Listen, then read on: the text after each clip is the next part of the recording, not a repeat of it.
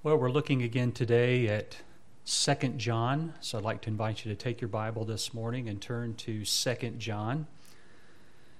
And we're only going to look at verse 7. Verse 7 says, "For many deceivers have gone out into the world, those who do not acknowledge Jesus Christ as coming in the flesh. This is the deceiver and the Antichrist." Jesus said in Matthew chapter 7, verse 15, "Beware of the false prophets who come to you in sheep's clothing, but inwardly are ravenous wolves. You will know them by their fruits. Grapes are not gathered from thorn bushes, nor figs from thistles are they. So every good tree bears good fruit, but the bad tree bears bad fruit." These teachers Jesus identifies as false, not true, but false teachers. False teachers are not sent. False teachers just go. They're self-ordained, they're self-commissioned. They step into places where churches are in great need. And before you know it, they find themselves in places of leadership, masking what they teach until that time comes when they can no longer mask it and continue to lead the flock astray. But Jesus says these are false prophets. They look like shepherds. They have the garments of a shepherd, though it says right here they come to you in sheep's clothing. It's really the garment of a shepherd. But he says here that they are ravenous wolves, and it is their fruit that gives them away to their true identity. Verse 17 calls them bad trees that bears bad fruit. That's all that can come from them, is what is bad, what is destructive, what is unnatural, what is unholy, what is a detriment or will be a detriment to believers in the church. They have always been a danger to the church. When Paul wrote to the elders at Ephesus in Acts chapter 20, he told them, "I know that after my departure, savage wolves will come in among you, not sparing the flock, and from among your own selves men will arise, speaking perverse things, to draw away the disciples after them. Therefore be on the alert, remembering that night and day for a period of 3 years I did not cease to admonish each one with tears." If that right there doesn't tell you how Paul felt about the flock being used and abused and attacked and given unhealthy, unholy doctrine, then nothing else will tell you that. But he warned them about this for 3 years.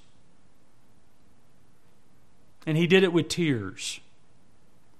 And the danger, and we've noted this verse on other occasions, but the danger that we find here in this verse, he says here that they come from among you. They're already there. They just haven't manifested themselves yet.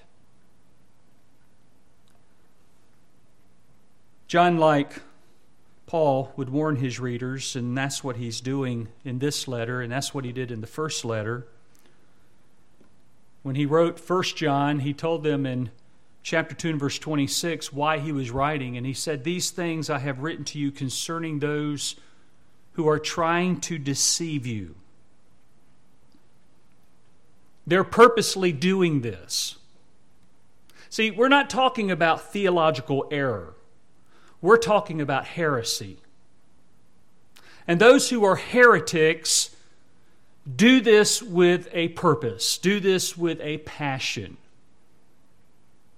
They're purposing to deceive you. They're purposing to lead you astray.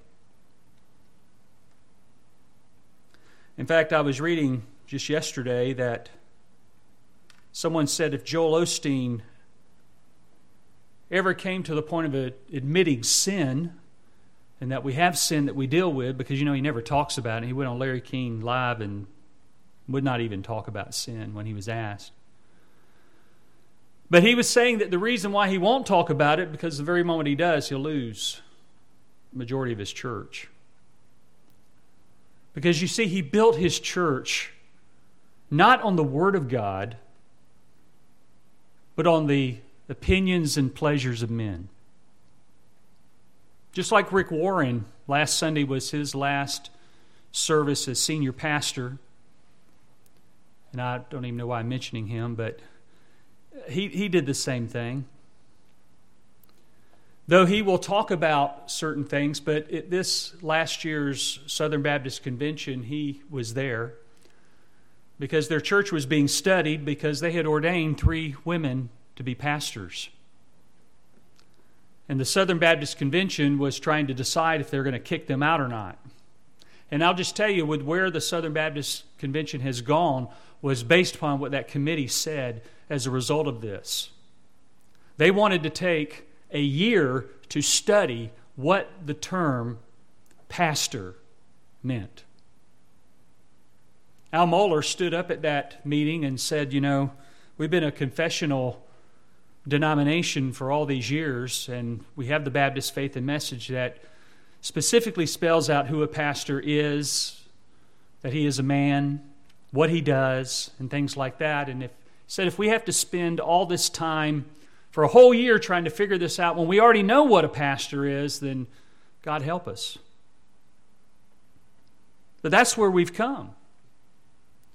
Just in 2 years, how our culture has completely changed from what we used to know it as. Look at it now. And that has not stayed in the world, that has come in the church. And the church is anything but holy. It has adopted so much that the world does that you can't tell it apart from the world. The group that John says was trying to deceive them, they did not confess Jesus as coming in the flesh. And John said they're not from God. This is the spirit of the Antichrist. It's not the Antichrist himself, but it's the spirit in which he would operate. He says there in verse 7 that they are deceivers. They are deceivers. So, as we come now to verse 7, we're moving from verses 4 through 6, which gave us the charge to love one another, to be faithful and obedient to that command to love. We come now to verse 7, and in verse 7, he gives us his concern. And the interesting thing is when he begins verse 7, and I'm a very stickler for words. I think words have meanings, and every word that God has chosen for your Bible is specifically there for a reason, and it has a meaning. And sometimes we have to go beyond our own native language, English, and we have to look back at the original languages, and that's why you hear me mention them so much, or mention something about what a verb is doing, or what a noun is doing, or something like that, because these things are helpful in helping us to see what is taking place in the verse. But as John begins verse 7, it begins with that particle or conjunction for, F-O-R. That is a causal particle. What do I mean by that? Well, he's telling us in verse 7 that this is based upon what he's already said in verse 6 about being obedient to the command to love one another. In fact, the term is subordinate to the term walk that you find at the end of verse 6. And it gives us the reason why the reader should walk in the commandment to love one another. Here is the whole reason why you need to love one another, because there are many deceivers. And besides, deceivers don't love. That is, they don't love you. They don't love me. They love themselves. In fact, in 2 Peter chapter 2, that whole section is dealing with false teachers. And one of the things Peter says and warns the people about is that false teachers have a heart trained in covetous practices. That's why you hear him talk about money all the time. They talk about, like this one recent preacher is all upset at his church because they wouldn't buy him a watch. I mean, seriously. He's all upset because they would not buy this specific watch that he wanted. Go out and buy it yourself. I mean, get another job if you have to. I mean, this is ridiculous. But this is the kind of stuff that goes on. And it goes on in the name of Christ. So you could take the word, it's in verse 7, translated for, and you could translate it because. Because many deceivers have gone out into the world. Again, it's a purpose word. And so John wanted the chosen lady and her children to walk according to his commandments by loving one another because of these deceivers. And so when he says that they were to love one another, this love was actually limited then. You know, last week I talked about we love our enemies and we love believers, and we really don't have an opportunity to not love. But when we're talking about those who come contrary to Scripture, they are deceivers and false teachers and so forth, the only love that you can show them is to confront them. Just as I said last week, when you confront someone who's in sin, that's showing love to somebody. That you're not willing to leave them in that state and condition that they're in, but you're willing to confront them. Now, I'm no different than you. I'm very uncomfortable with things like that, but I will do it. I will do it. And I've gotten myself in a lot of trouble over the years because I will do it, believing that if God wants me to do that, and I know He does, because Matthew 18 applies to me just as much as it does to you. And if I see somebody in sin, I'm not going to them as their pastor, I'm going to them as a fellow believer. And that, again, is showing love. And we have to do this in protecting the flock. This is really a call for discernment. It's calling for discernment to the people that you show hospitality to, because if you remember, I told you that the background of this letter, as well as all three of the epistles, is you had itinerant preachers traveling through the area, and there were no hotels for them to be put up in. So they would stay in the homes of the members. Churches do that still today. I remember I was visiting a church up in Alabama. I went to a conference, and the church family put me up in someone's home. I'd never experienced that before, but it was really incredible experience to have an opportunity to be a recipient to the love of this family that reached out to me. And especially during the time when I was there, because my wife's mother was on her deathbed, and she actually died right after I got there. I had to turn around and go back, another 7-8 hour drive to go back. Satan comes, and you need to remember this, as an angel of light. He comes disguising himself as a true minister of the Word. And so each church has to be on guard. Leaders have to be on guard. And this church and these people here that had the church in their house had to do the same thing. They needed to be on guard against those itinerant preachers who were teaching heresy.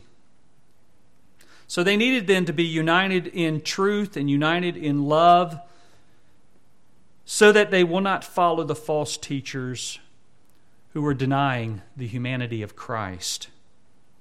Well, go to verse 7 and let's take this apart. It begins with their number. He says, for many deceivers. Many. The word many means a large but indefinite number. In fact, when you chase this word around, you'll find it used about 375 times in the New Testament. And some of those times it's translated like as great, as into the quantity or the magnitude of a group, or it's used like in Matthew 8:15, translated large, speaking of large crowds. Jesus even used the word in Matthew 24:11 when he was referring to false prophets. He said, many false prophets will arise and will mislead many. I mean, that's overwhelming. I mean, I could deal with one or two because, one is destructive enough. But to deal with many of them? But that's exactly what we have. And a lot of times we may not see it going on in a lot of the churches because we're here, but we do see it going on in the airwaves. We see it on TV. TBN is a host to so many of them as they propagate their word faith heresy. That's why it's very dangerous when you turn TBN on, because you might be watching something like The Way of the Master with Kirk Cameron and Ray Comfort, which is an evangelistic ministry teaching you how to evangelize, and it's a solid ministry. But also on that same station are the Benny Hinn's and the T.D. Jakes and all these other people, the Joel Osteens, the Joyce Meyers, all of these people. Good thing that they're consolidated into one place, but unfortunately, that's only on TV. Scripture teaches that there are many demons. Many. In fact, in Revelation chapter 12, when Satan fell from his state of being a cherubim, when he sinned against the Lord, Isaiah 14, he wanted to be like the Most High. It says when he fell, he took a third of the angels with him. A third of the angels defected also. And we don't know how many angels that there are, but we know that there are an innumerable amount of angels. There's thousands upon thousands, millions upon millions of angels. So that would mean then a third of them would give us many, many, many demons. Many, many fallen angels. There are, according to Matthew 26:60, many false witnesses. And then Matthew 8:16, there are many who were demon-possessed. So there are many of these. And so this term is indicating a widespread movement. It's indicating a present and real danger because of the number of these deceivers. But he doesn't just tell us that there are many of them. He tells us actually who they are. Notice their identity in the next word. They're deceivers. He doesn't hide them. He exposes them. And deceivers don't want to be exposed. But he did that also in 3 John. And when he did it in 3 John, he gave us a name. Diotrephes. Who says in verse 9, he did not accept what we say. Diotrephes loved the preeminence. He loved the recognition. He loved to be known by name. He loved to be prominent among the people. He controlled that church. And when John is writing to Gaius, he warns him about Diotrephes. But you know what? When you see that go on and the naming of a name, it gives us something that we need to do. You know what that is? We need to name names. Let me give you an example of this. And just to show you I'm not making this up. Over in Galatians chapter 2, if you'd like to turn there, Galatians 2, in verse 11 and following, notice what Paul does right here. When Cephas was Peter, came to Antioch, I opposed him to his face, because he stood condemned. For prior to the coming of certain men from James, he used to eat with the Gentiles. But when they came, he began to withdraw and hold himself aloof, fearing the party of the circumcision. But he wasn't alone. Verse 13, the rest of the Jews joined him in hypocrisy, with the result that even Barnabas was carried away by their hypocrisy. But when I saw that they were not straightforward about the truth of the gospel, I said to Cephas in the presence of all, if you, being a Jew, live like the Gentiles and not like the Jews, how is it that you compel the Gentiles to live like Jews? Peter had played the hypocrite, and he needed to be confronted. And because this occurred in such an infant stage of the church, it had to be done publicly. Over in Philippians chapter 2, we hear two names there where Paul urged Euodia and Syntyche to live in harmony in the Lord. These two ladies were dividing the church. Over in 1 Timothy 1:3, he told Timothy, as I urged you upon my departure in Macedonia, remain on at Ephesus so that you may instruct certain men not to teach strange doctrines, nor to pay attention to myths and endless genealogies which give rise to mere speculation, rather than furthering the administration of God, which is by faith. Now, obviously, Timothy knew who these certain men were. And even in Titus 1, verse 12, here Paul is quoting one of their own prophets and said, Cretans are always liars, evil beasts, lazy gluttons. This testimony is true. For this reason, reprove them severely so that they may be sound in the faith. So, beloved, what I'm trying to show you right here is that Paul named names. And so did John. But they weren't the only ones. You go all the way back to the book of Acts and go into chapter 5. And some of you, when I say chapter 5, you immediately know about Ananias and Sapphira, a husband and a wife. At that time, the people in the church were selling their houses, and they were selling and making great sacrifices for the church. And they were bringing the proceeds and giving them to the church to meet the needs of the people. This was not communism, this was communism. And so Ananias and Sapphira, they had a piece of land, and they sold it. But they misrepresented what they did. And they gave the appearance that they gave all the proceeds to the church, but the reality was they held back some of it. Now, holding back wouldn't have been an issue if it wasn't for the fact that they gave the impression they gave it all. So you find in Acts 5, verses 3 and 4, and verses 8 and 9, Peter confronts Ananias first, and after confronting him, he falls down dead. And then a few hours later, he confronts his wife Sapphira. She didn't know what had happened. She didn't know her husband had died. And she confronts him as well, or her as well. And in both those situations, he says that you were lying to the Holy Spirit. And she dropped dead.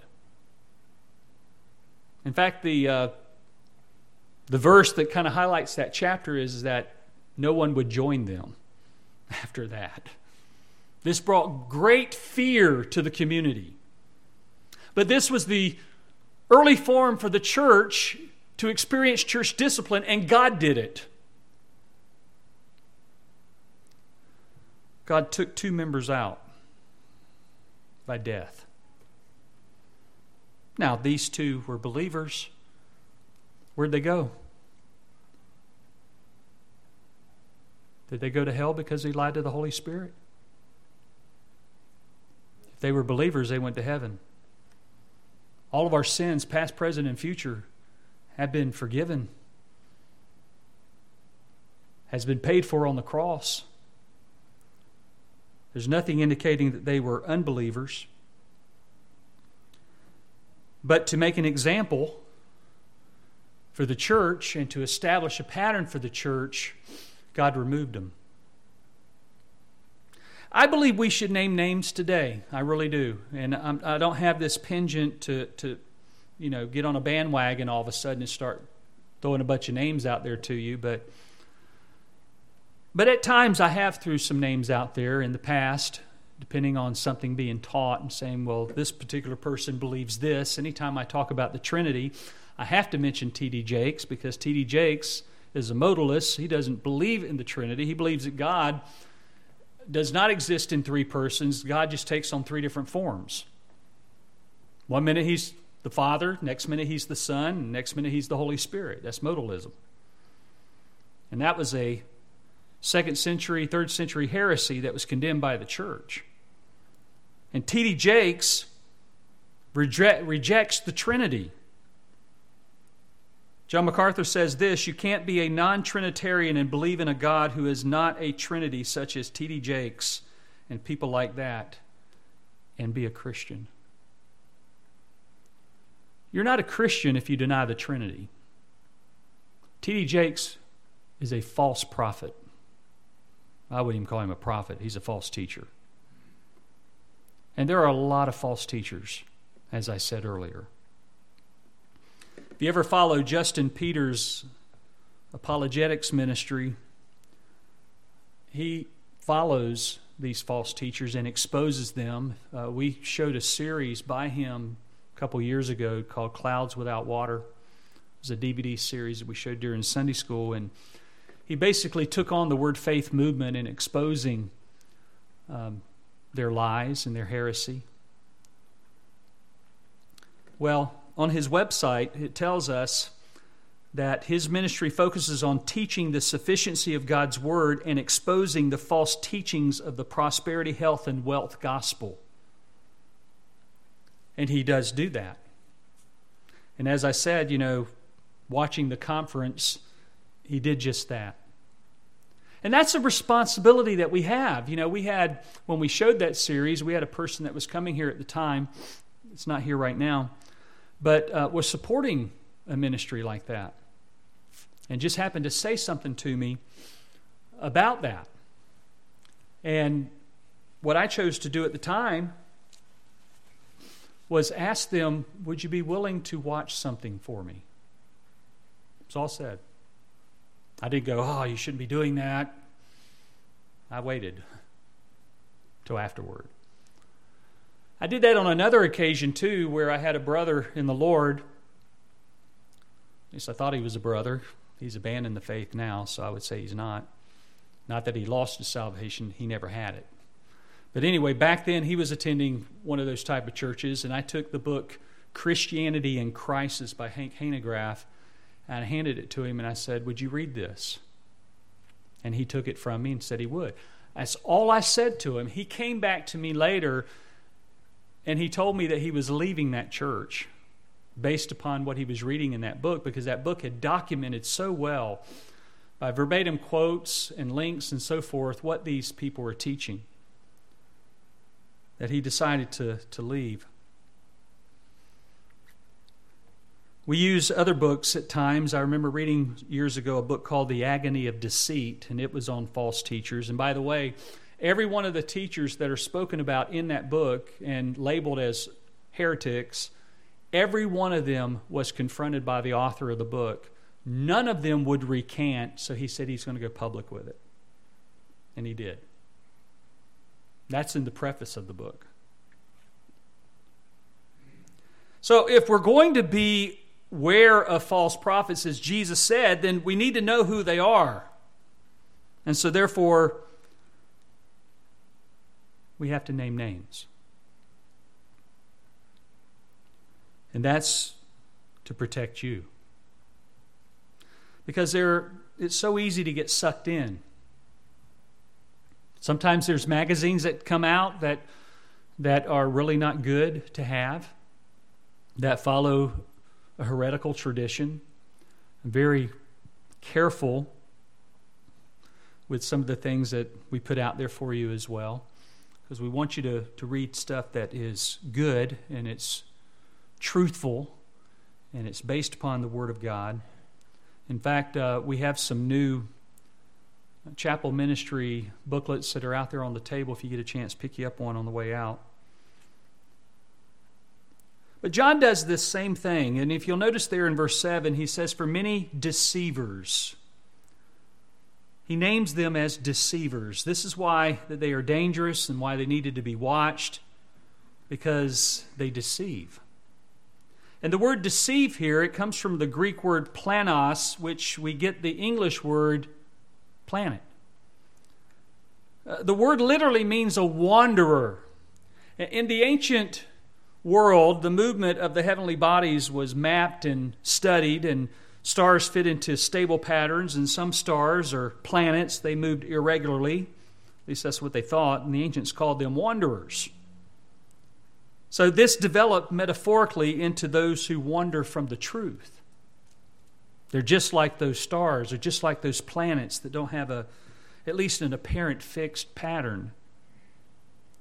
So it characterizes them by their basic activity as intentionally, now get this because this is what's behind this verse, they intentionally seek to deceive and lead astray the unwary.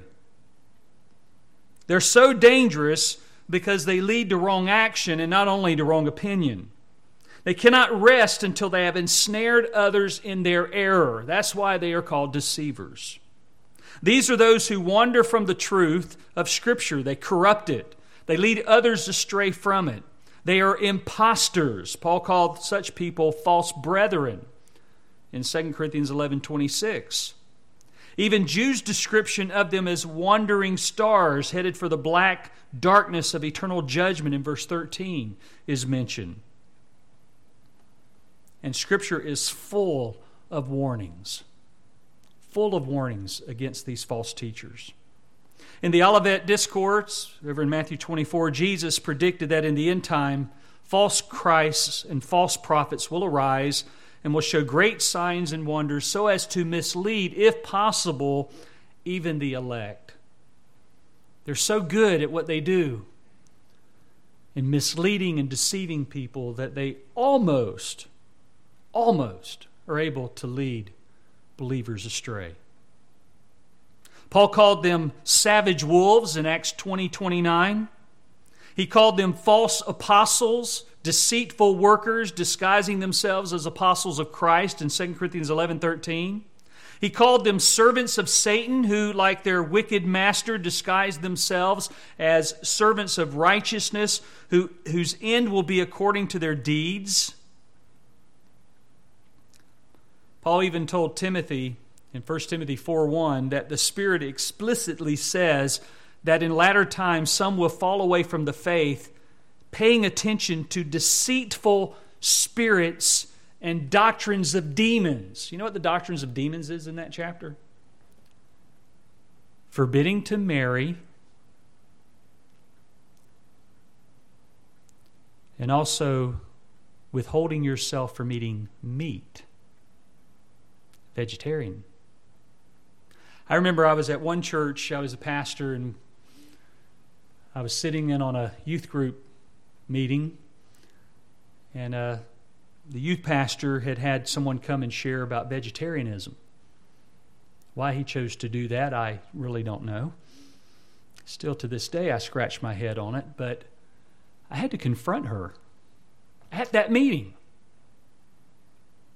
because of what she was advocating, trying to say that the Bible teaches that you and I are forbidden from eating meat, that we are commanded to be vegetarians.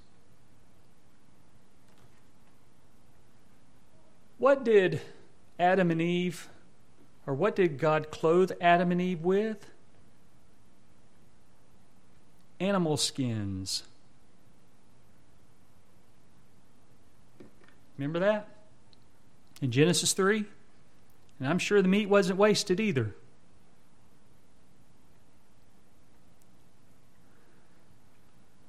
These are deceitful spirits. Doctrines of demons, forbidden to marry. Most people today just live together. It's just like the homosexual community. They want the title marriage, and they want all the blessings and all the things that come along with marriage.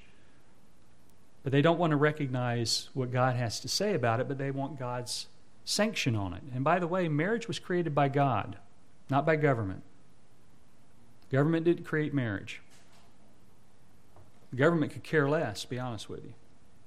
And they would probably be more apt to have you just live together so you don't get all those benefits that you get on your taxes as filing jointly as married.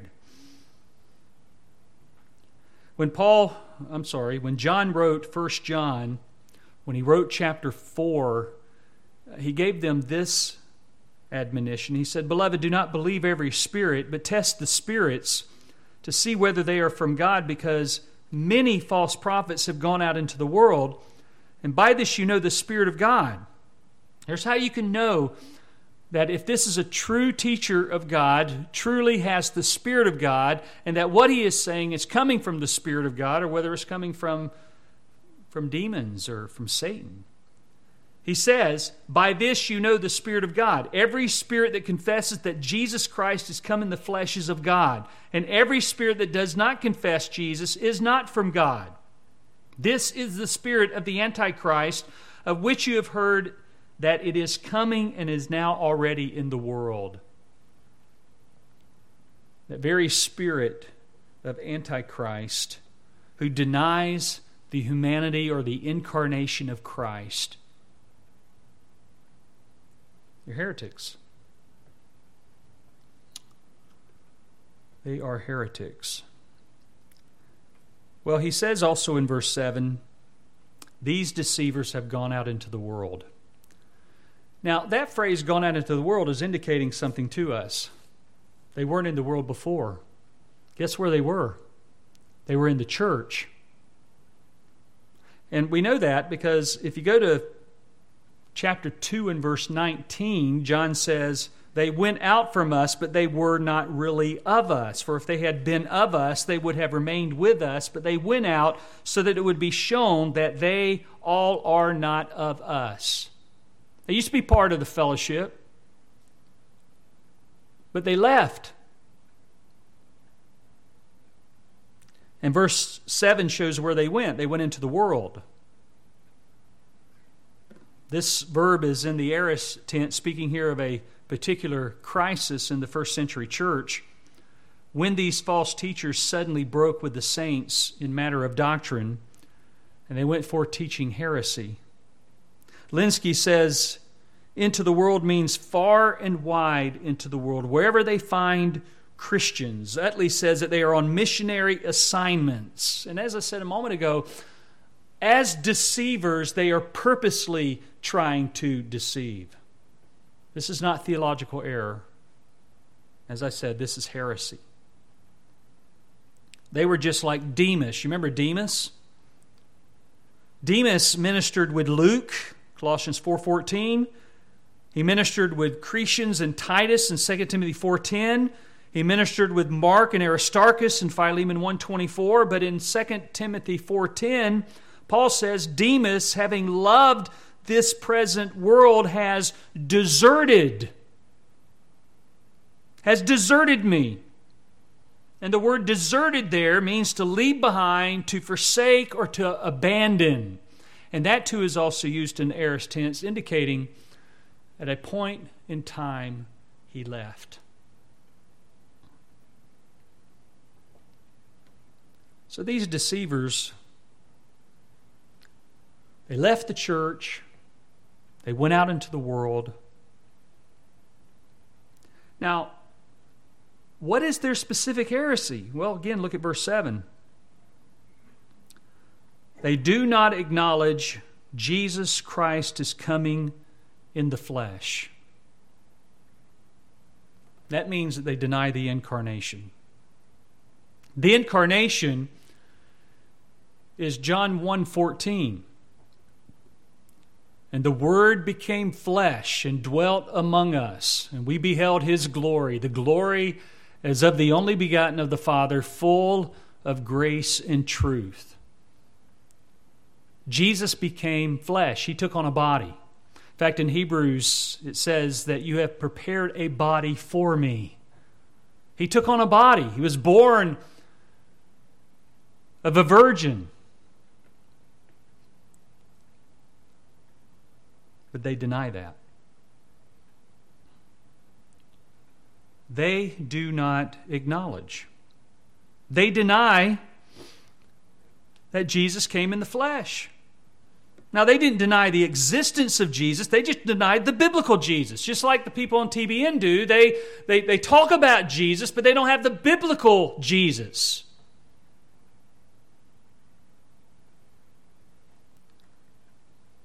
They had all kinds of pagan and Jewish and quasi-Christian systems of thought.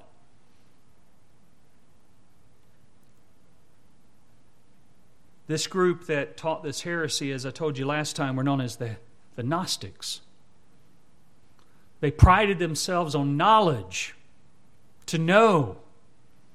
And they prided themselves on having this esoteric knowledge of salvation that only was given to a select few. It's like the JWs. You know, they come along and say, you know, you got to be part of the 144,000. What did they do when they reached that?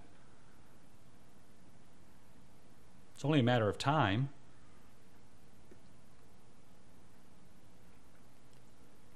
This group, the Gnostics, taught that matter was inherently evil and spirit was good. So therefore, they could not accept the humanity of Jesus because it would have been evil. They believed in the anointing of Jesus, and they said at his baptism, when the Spirit came upon him, the anointing came upon him, but left right before he died on the cross. See, they didn't think that he could have taken on a physical body because matter was evil. In the 96th issue of the Christian History magazine, it's titled The Gnostic Hunger for Secret Knowledge. It says this: all matter, the world and the body, is evil and has its source in an evil creator who fell from and betrayed the true God. This lesser, inferior divine being arose through some mysterious, tragic split with the ultimate realm, the pleroma, or the fullness of the ultimate God, who is often called the Father of all. He goes on to say that some forms of Gnosticism believe that this split in the deity produced an extensive array of intermediary beings, such as archons and principalities and powers, and many of whom are given various names that I can't even pronounce. I'm not going to try. But they inhibit the cosmos between the pleroma, or the fullness, and the earthly realm, and they believe that humanity is trapped in this material world human body. And they believe that the Creator misleads humans by keeping them blind to their spiritual reality of the ultimate Father of all. And in order to provide salvation, now get this, because this is usually what happens with cults, is they come up with their own version of redemption. And this is what they did. They actually believed that the ultimate God sent a Redeemer who navigated the journey from the fullness, or the pleroma, through the intermediary beings in the earth. And they also believed in some of their texts that this Redeemer was Seth. You remember Seth? The son that replaced Abel, that was murdered by Cain.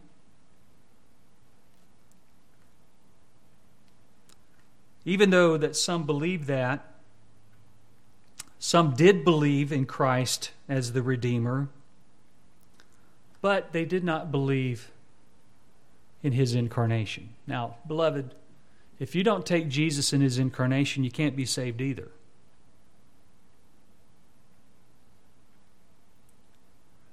See, they believe He appeared to be human, but He wasn't. So they would put out books. There's a Gnostic book called The Second Treatise of the Great Seth, and that denies that Christ died on the cross. Another Gnostic book that actually came to recognition just a few years ago was the book of Judas. Did you hear about that? And in that book, Judas is portrayed as a hero, not as a traitor. So they believed that Christ would provide salvation by delivering secret revelations or teachings to his followers. And so they believed that knowledge then was crucial. So they believe that the saved are a special spiritual group of humanity who know the folly of the material evil world and understand that in a spiritual resurrection they will be united with the Father of all. You know, sometimes when I read this stuff, I scratch my head and I go, how do people come up with this stuff? And I know how they come up with this. It's from Satan. It's demonic. Anytime you deviate from the truth, it's satanic.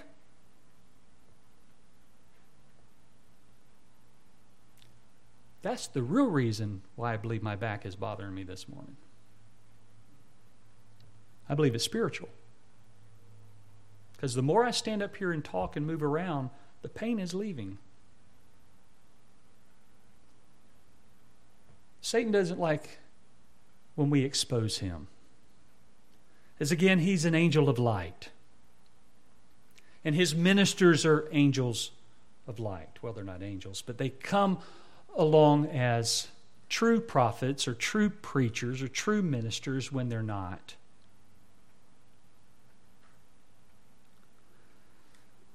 Well, they denied the humanity of Christ. They denied that he came in the flesh. They couldn't conceive of the fact that Jesus was both truly God and perfect man, fully God, fully man. They couldn't believe in the fact that you had 200% of something, but you do. And John says that they would not acknowledge it. Now, last week I mentioned a word, and this word is translated acknowledge, but it's the Greek word homologeo, which means to confess. They would not confess that Jesus came in the flesh. And if you remember, I told you last time, the word homologeo, it means to say the same thing. So when you are confessing that Jesus came in the flesh, then you're agreeing with what God said in the Bible. Beloved, if you deviate from the truth, then it indicates a really present danger here. When you claim salvation, when the reality is that you never had it. That's dangerous. Again, we're not talking about theological error. I'll say some things about that in just a moment. We're talking about heresy. I remember some years ago when I was pastoring this one church, and one of the members there had a brother who was being witnessed to by Jehovah's Witnesses at work. Actually, one particular Jehovah's Witness, and he decided that he was going to go attend their meetings. Well, you know what happens from there. This is why you don't go to those things. And when he agreed to meet with me, it was like trying to unscramble an egg. And one of the things that they attack is the Trinity. And no matter how much I showed him from Scripture the Trinity, even though the word Trinity is not used, the concept is taught over and over. And he would find himself kind of leaning in that direction, and he would even bring his books, and they would go in my trash can. But I found out that that wasn't a sacrifice, because the books were freely available, and when he went back, he just got them again. But every time I met with him, I told him that you are not a true follower of Jesus. You are not a Christian. I could not allow him to walk out of my office and to think in his mind, because he met with me, that he was a Christian. Because we were talking about the Bible. He denied the Trinity. He denied the deity of Christ. And a host of other things. Till finally the meeting stopped.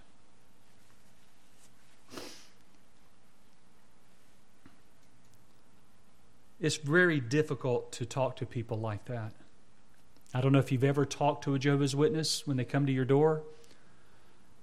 In years past, I would pull an Archie Bunker and I'd just close the door.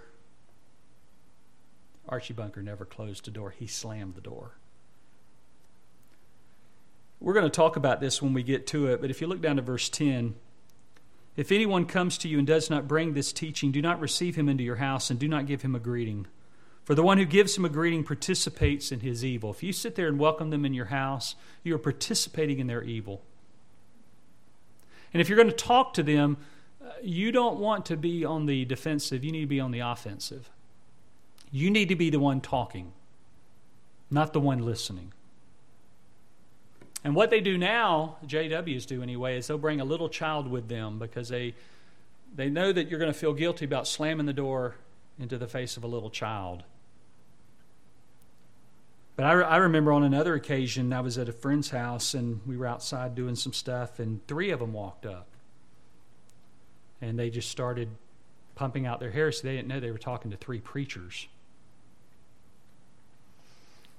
And we didn't even have a Bible because we were outside working.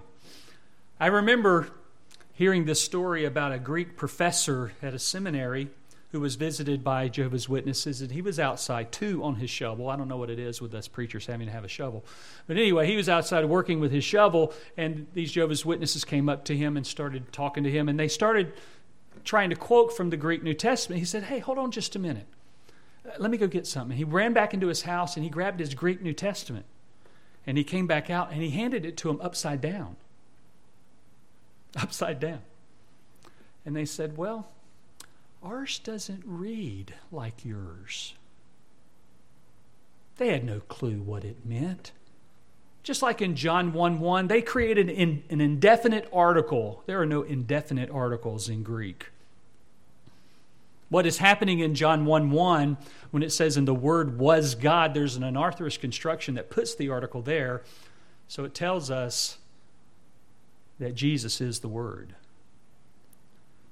And by the way, they claim to be monotheistic.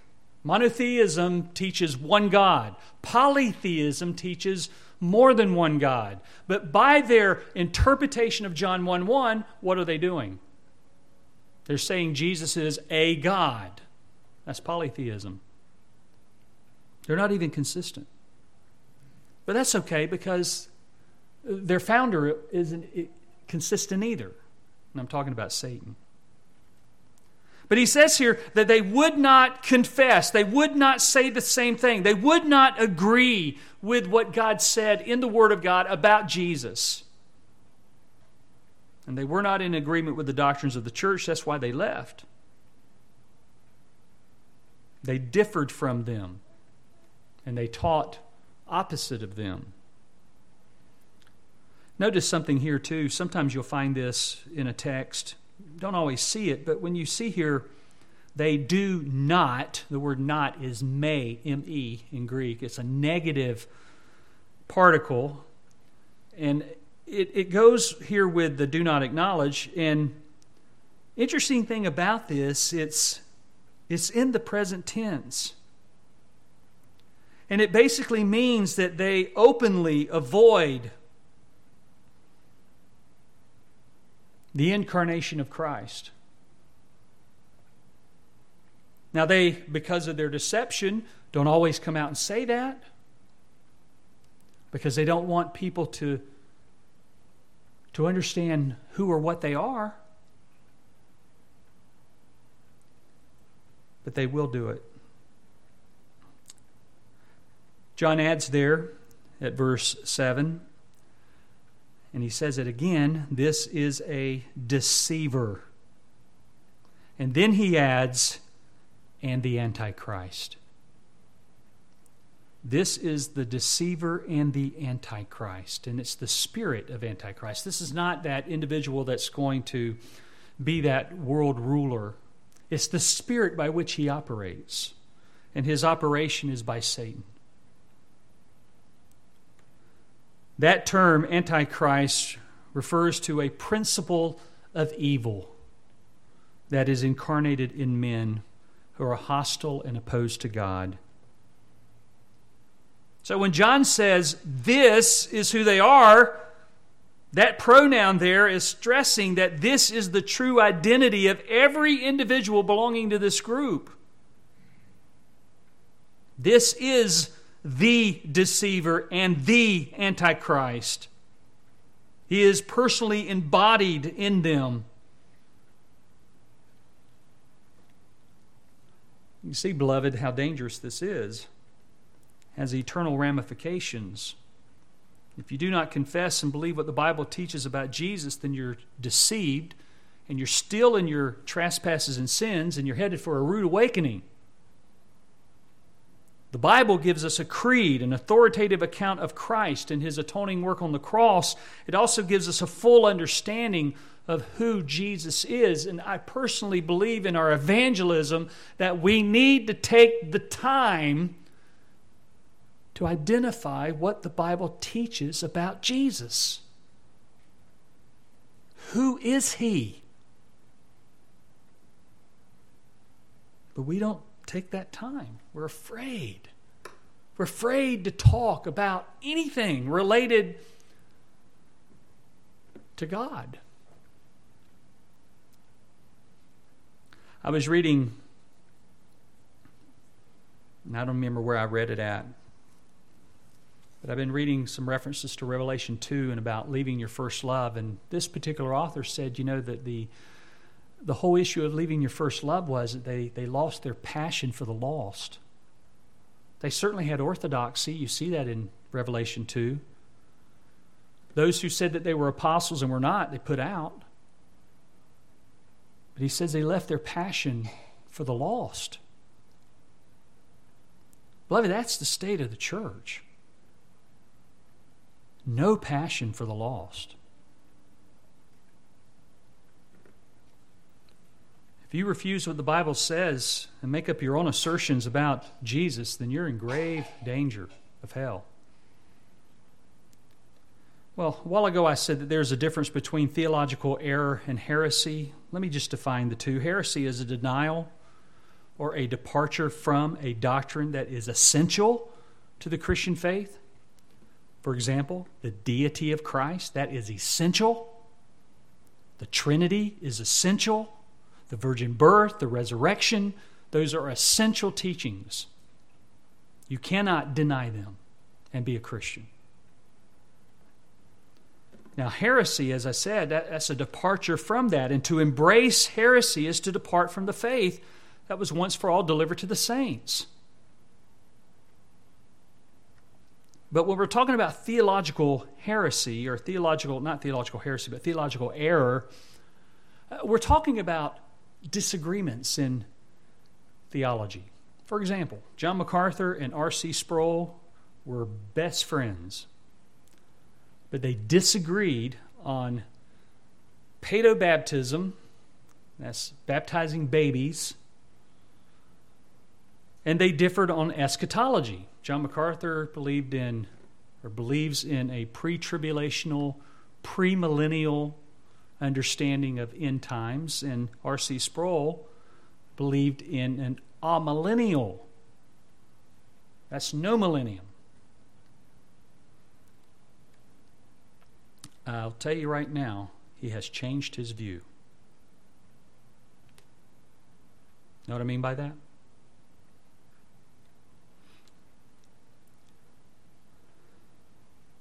These issues of eschatology and baptism are important issues. But we can agree to disagree. Unless you adopt a view that baptism saves you. If you say baptism saves you, now you're into heresy. We're not into theological error, we're into heresy. But that's not what we're seeing here in 2 John with the Gnostics. We're seeing heresy. We're seeing heresy. And beloved, if we don't get the gospel right, identifying what the Bible teaches about the identity of Jesus, then it's heresy and you can't be saved. I mean, in Romans 10:9, when it says this, that if you confess with your mouth Jesus is Lord, what's it telling you right there to do? It's telling you to confess, same word, homologeo, say the same thing, and you're saying the same thing the Bible says about Jesus, that He is Lord, so it's giving us His identity. He is Lord. And then you got to believe in your heart that God raised him from the dead. So these are essential doctrines right here, his deity and his resurrection. And he says when you believe this, you will be saved. For with the heart a person believes, resulting in righteousness, and with the mouth he confesses, resulting in salvation. You have to believe what God says in order to be saved. You can't pick and choose what to believe. What happens when you do that? You end up becoming a cult.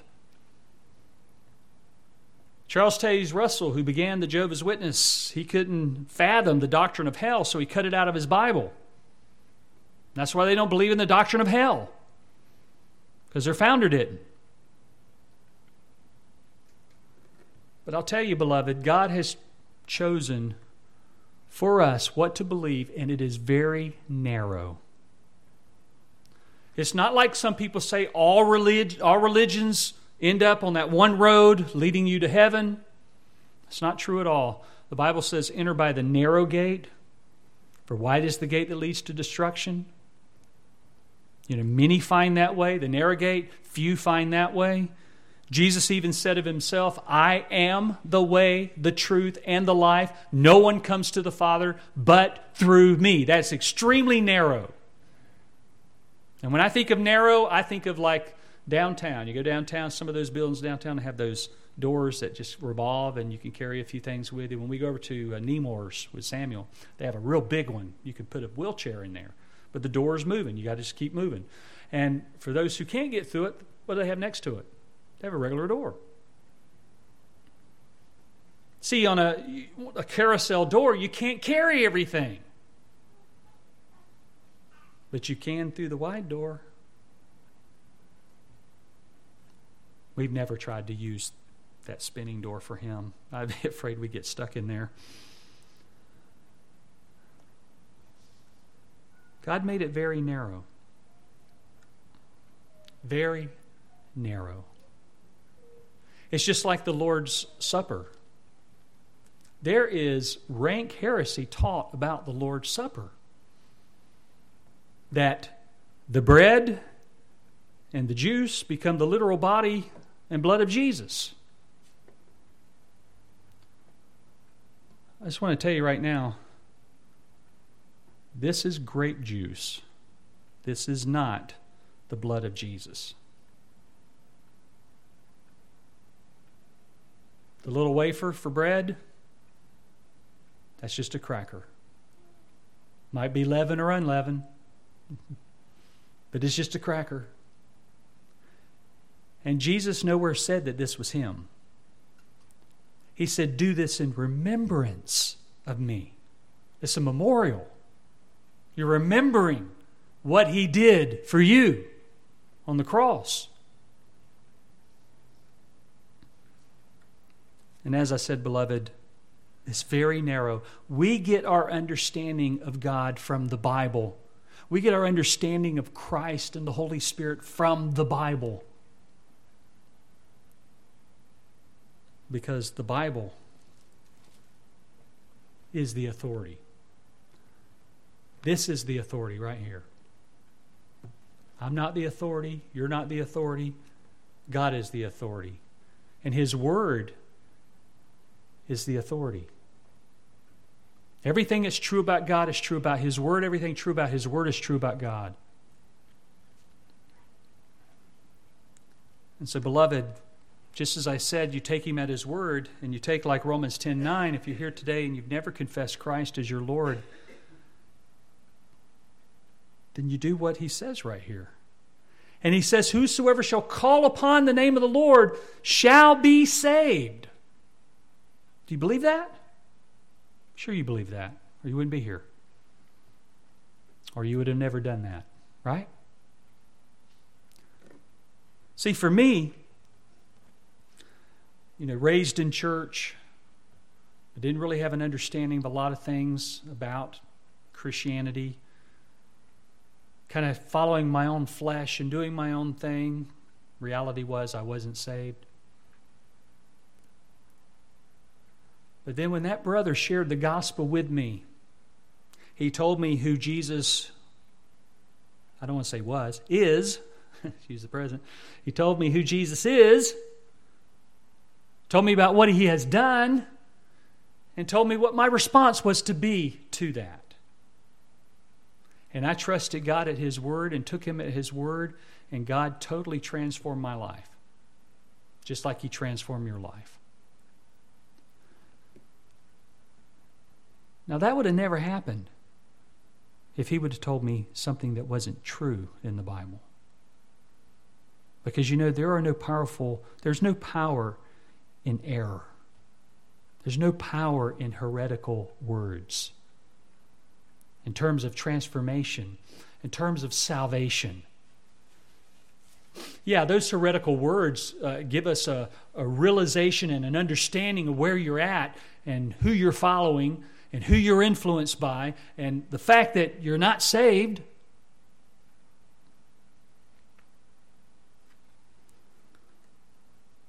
So, beloved, let me just encourage you, as I said, if you're here this morning